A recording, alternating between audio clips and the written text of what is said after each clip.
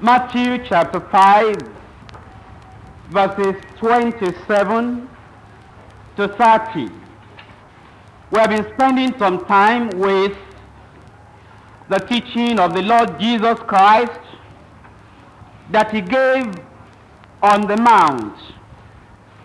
And this particular section of the Sermon on the Mount deals with keeping pure inwardly and outwardly, with particular emphasis and teaching on keeping ourselves pure from immorality.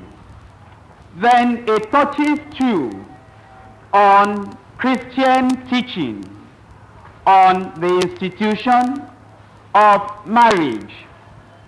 So as we study through these verses up to verse 32, in a number of weeks, we'll teach all that the believer ought to know on Christian marriage from the time he finds the will of God. We'll show on how to find the will of God and how to go about making that will of God known to all the parties involved through the time of the courtship, to the time of the wedding, then to the family life. But today we want to clear the ground before the blessing of God can come upon us. If you examine the way God deals with individuals, with nations, with communities of people, you will discover that he first blesses the individual, and he draws that individual into a union with himself in a covenant relationship. Then after the blessing, he follows by commandment, and that commandment is given to keep you in the blessing of God. Then that commandment is given in its love as to manifest obedience towards God. In that commandment, he gives you added blessing. And so we'll look at this commandment today that God has given. In Matthew chapter 5, verses 27, 28, 29, and 30, we read, "Ye have heard that it was said by them of old time, Thou shalt not commit adultery.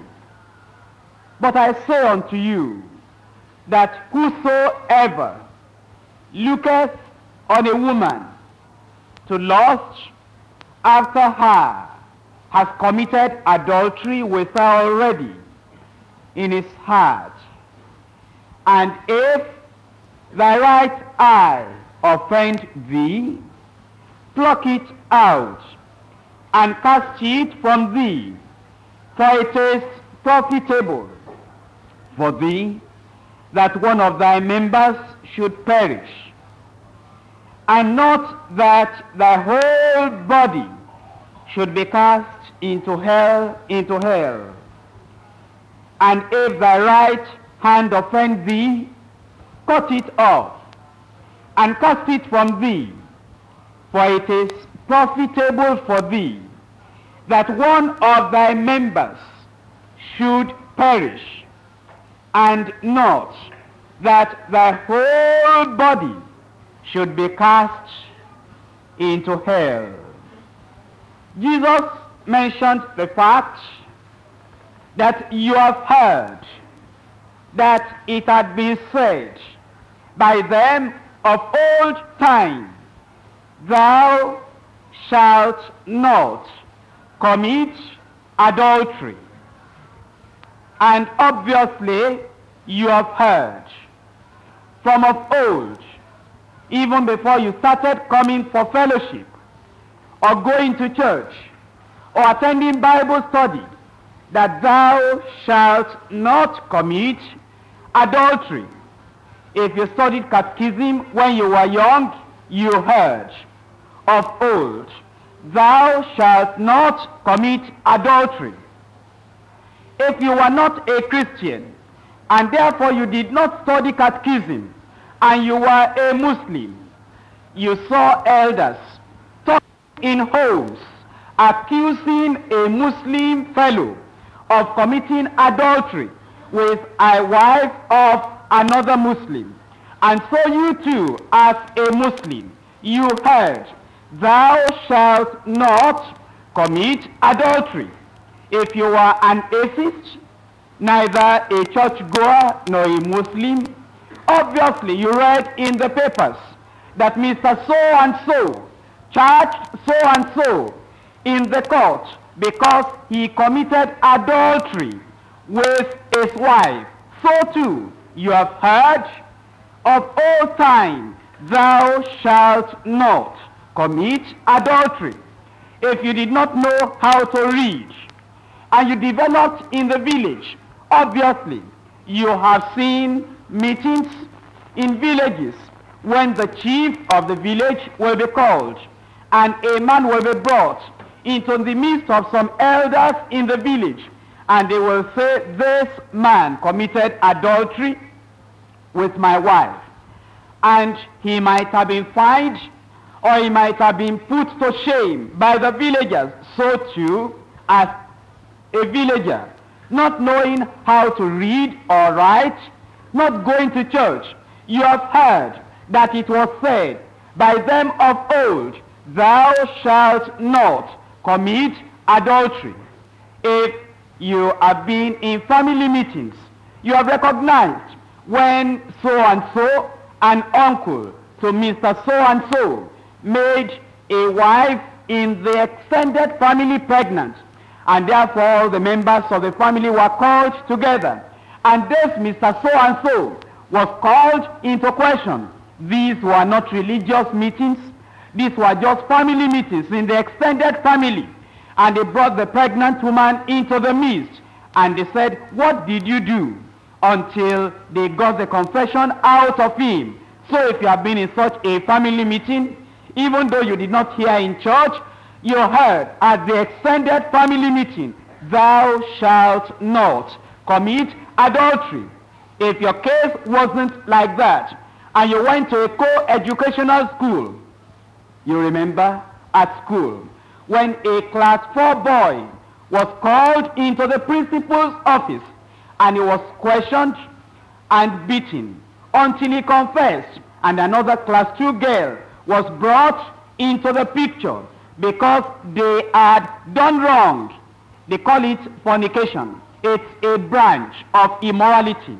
That is a branch or in the family of adultery. You remember that solemn morning at the assembly, when that assembly was prolonged, and they brought the two of them outside, and the principal declared that their educational career was stopped, and your principal was declaring to you, thou shalt not commit adultery.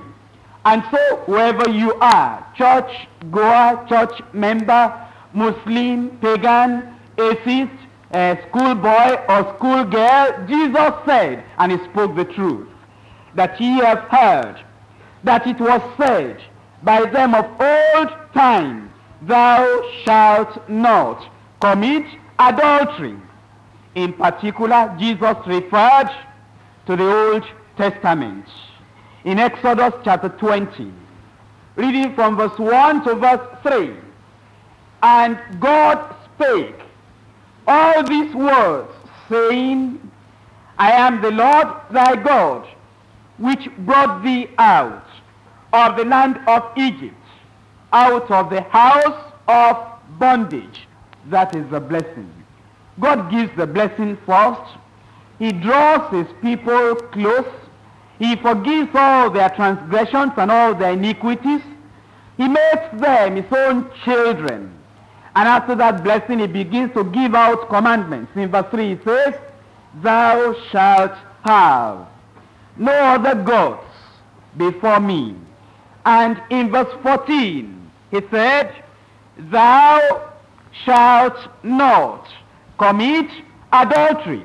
What he said to Moses, he said to Aaron. What he said to Aaron, he said to Miriam. What he said to Miriam, he said to Dathan, Korah, and Abiram. What he said to these three people, he said to the 250 elders. What he told the 250 elders, he told the 12 spies that went to Canaan to spy out the land of Canaan, among whom are Caleb and Joshua. What he told these 12, he told the 70 that received the Spirit of God that was on Moses. What he told these 70, he told all the children of Israel in the millions. He said unto every one of them, from Moses up on down to the youngest person in Israel, thou shalt not commit adultery. And what he told Israel, he tells the church and tells the world today. And what is it? Thou shalt not commit adultery. It is what he tells the pastor, he tells members of the choir, he tells the choir master, he tells the Sunday school teachers, he tells all the people who listen to the word of God. And what he says in the Anglican, he says in the Presbyterian, he says in the CMS Church, he says in the Methodist, he says in the CAC, Apostolic Faith and Foursquare, Gospel Faith Mission and Redeemed Christian Church of God. And he tells all the people studying the Bible under the Deeper Christian Life Ministry, saying, thou shalt not commit adultery. And when God says so, he means it. And he stands at the back of that word to punish whoever, however high, however low, that will disobey or disregard that commandment of God. Thou shalt not commit adultery. A man of influence who can damn the consequence, bribe his way through so that the court cannot find him, so that the husband of the woman will not be able to imprison him, still has God as the judge. For God has told all human beings, thou shalt not commit adultery. In Deuteronomy chapter 5, verses 2 to 7. The Lord our God made a covenant with us in Horeb. The Lord made not this covenant with our fathers, but with us, even us, who are all of us here alive this day. The Lord talked with you face to face in the mount, that's Mount Sinai. Out of the midst of the fire, I stood between the Lord and you at that time, to show you the word of the Lord. For ye were afraid by reason of the fire, and went not up into the mount, saying, I am the Lord thy God, which brought thee out of the land of Egypt, from the house of bondage. Thou shalt have none other gods before me. And in verse 18, neither shalt thou commit adultery. School teacher, neither shalt thou commit adultery. You hold evening classes for primary school girls, holding evening classes for secondary school girls. Thou shalt not commit adultery. You men who have houses outside where you live, and you have the finance to rent a room for a woman outside, thou shalt not commit adultery. Ladies who have no other work but the work of prostitution, and are even getting paid on disobedience. By disobeying God, they make profession out of that, and they're even getting paid, paying for their rent, paying for their food, by disobedience against this command of God. He says to you too, thou shalt not commit adultery.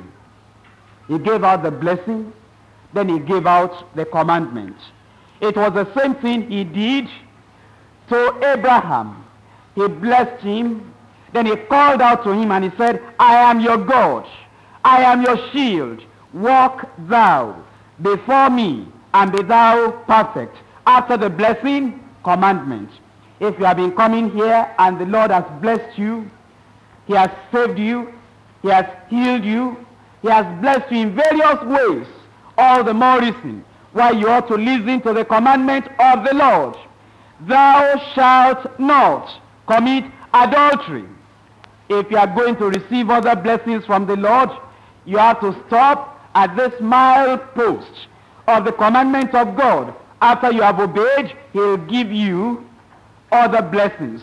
Some people wonder, I've been praying and I can't get healed. Well, you have been saved. After you are saved, he expected you will obey his commandment. You would have been healed long ago. Others have been praying for life partner. And they say they want this blessing from the Lord. I want the Lord to give me a life partner. Well, he's giving you one blessing already. He saved your soul. Perhaps he has done other things. He expects that after that blessing, commandment will follow. It is after you have obeyed that commandment that another blessing that you're looking for will follow. And so, if you want the Lord to bless you, if you're seeking for the will of God, you cannot find the will of God. The Lord cannot reveal his choice, his time, his blessing unto you until you listen to this commandment of the Lord. Has it ever occurred to you that this is a commandment that makes us different from animals? God never speaks to animals, but he speaks to us human beings, because we are the crown of his creation. And this commandment that he has given to man, he never gave to animals. That's why you notice if you have chickens, hens, around you in your home, they don't think of adultery. They just meet anyhow. If you have noticed dogs, there is no shame among them about it. The next dog they come across, if they feel like having anything to do with that dog, they just meet right in the open as you are passing by. And there are people who are public dogs. They make themselves human beings, but public dogs, they can commit immorality right in the open. Do you know that in civilized America, civilized countries, you can even watch adultery being committed right over the TV. Human beings can commit adultery and it can be televised, and you'll be looking at them. They are saying, we have gone down so low like public dogs, and there is no shame at all. Other people can take pictures that are completely naked and they put it right at the crossroads, perhaps on the highway, on the Kodu road. And in nakedness, they sit near a fan. They are telling you that they don't have anything to do with the word of God. People can see their pictures and lust after them. After all, didn't Jesus say, if you look on a woman to lust after her, in your heart you have committed adultery. In your heart, you know, there is a particular newspaper on a particular page. If you are the type that is the sinful in the sinful community, and you are following the sins of the world, there is that particular page you open, and you are sure to see somebody's daughter that didn't have home training when they were young, didn't read catechism, didn't read the Bible, and has neglected God long ago. Obviously a dropout, because if you are educated and you have work, you will not be taking naked pictures to make a living. But people who are dropouts in society and who cannot get anybody to marry, you know, if somebody is married, the husband will caution the person not to go and sit naked before a photographer and put that in the public. I don't know how many thousands they produce of that newspaper, of the daily paper, maybe 300,000. So the naked picture of that lady will be in the hand of perhaps 200,000 sinners, and they'll be committing adultery with her in their hearts. Those are people who are no different from animals. I do hope and I do believe there is no believer, there is no churchgoer, there is nobody who ever reads the Bible who will pose for a naked picture like that. If you do, you are saying, I am an animal. And I do hope there is nobody who has ever got saved, who said only Jesus can save, and later will backslide. Friend, even if a person backslides, remember, they knew you with Jesus. I do hope that if there is a backslider, he'll backslide in secret, and he'll get restored to the Lord in secret. He'll not get to that point where he can go out and say, I was a disciple of Jesus, I served Jesus, I witnessed, I used to wear those long dresses that covered my nakedness, but as I was serving the Lord, I now want to serve the devil. I do hope you'll have enough shame. And if you are going to serve in secret, and be praying in secret saying, Lord, deliver me. But when you go out like that, and you become such a public prostitute, that people can put money on you and gamble on you, and wrestle on you and say, it's me first. And then they'll misuse you, and after that, they won't even look at you twice. They won't even say thank you. And they go their way. They make you an animal. And you have a mother at home crying, where's my daughter? You have a father at home crying, where is my daughter? Or maybe the fathers don't even care because they themselves are drunkards. They themselves have gone away to other women and to other ladies, and therefore like father, like daughter, like mother, like daughter, and therefore the world is corrupt. But if you people are Christians, I hope there is no Christian who is a photographer here who will be taking pictures of prostitutes, pictures of naked women because of money, whatever they are going to pay you. I pray that there is no professional photographer who will so make cheap the name of the Lord and will take part in any of these things. I do hope there is no tailor either who is a Christian who calls upon the name of the Lord, and prostitutes will come and sew their professional garments before you. I do hope that if you're a Christian, if you're a child of God, and you're a tailor, seamstress, or wherever you are, whatever your profession, you will not be serving prostitutes. Do you know how bad that type of work is? That you, a believer, will get a machine and will sew prostitutes' clothes, or clothes for young girls that will expose them, or the unisex that they have, and it is the clothes that you sew that will tempt other people to sin. God forbid for members of this ministry. Amen. I hope there is no typist who is working in a hotel, and prostitutes will be misused, and when they want to pay for that hotel, it is you that will type it. If you are a partaker in that sin, and you are guilty of the commandment of the Lord that says, thou shalt not commit adultery, because you knowing that the commandment of God forbids it, you don't do it, but you support them. You have pleasure in them that do them. You are as bad as those who are in breweries, who are making alcohol to make people drunk. Even though you are not drinking yourself, you are producing to make people drunk. You are guilty of that sin.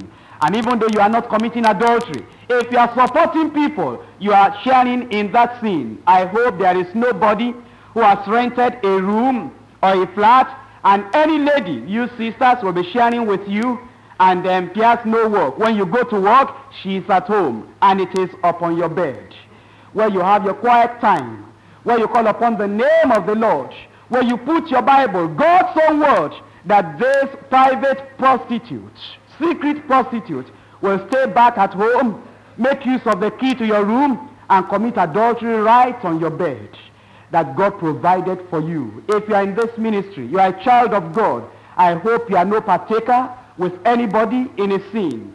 If you have a brother living with you who will not be serious with the word of God, when you go to work, he says he's living with you, and will be bringing what they call girlfriends, sin partners, into that same room of yours.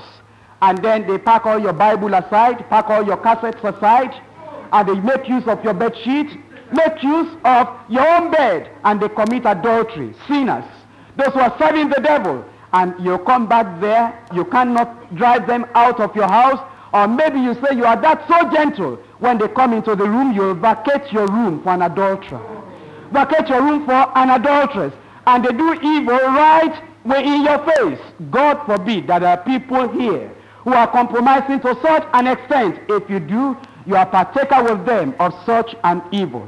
For Jesus did say, you have heard from them of old, thou shalt not commit adultery.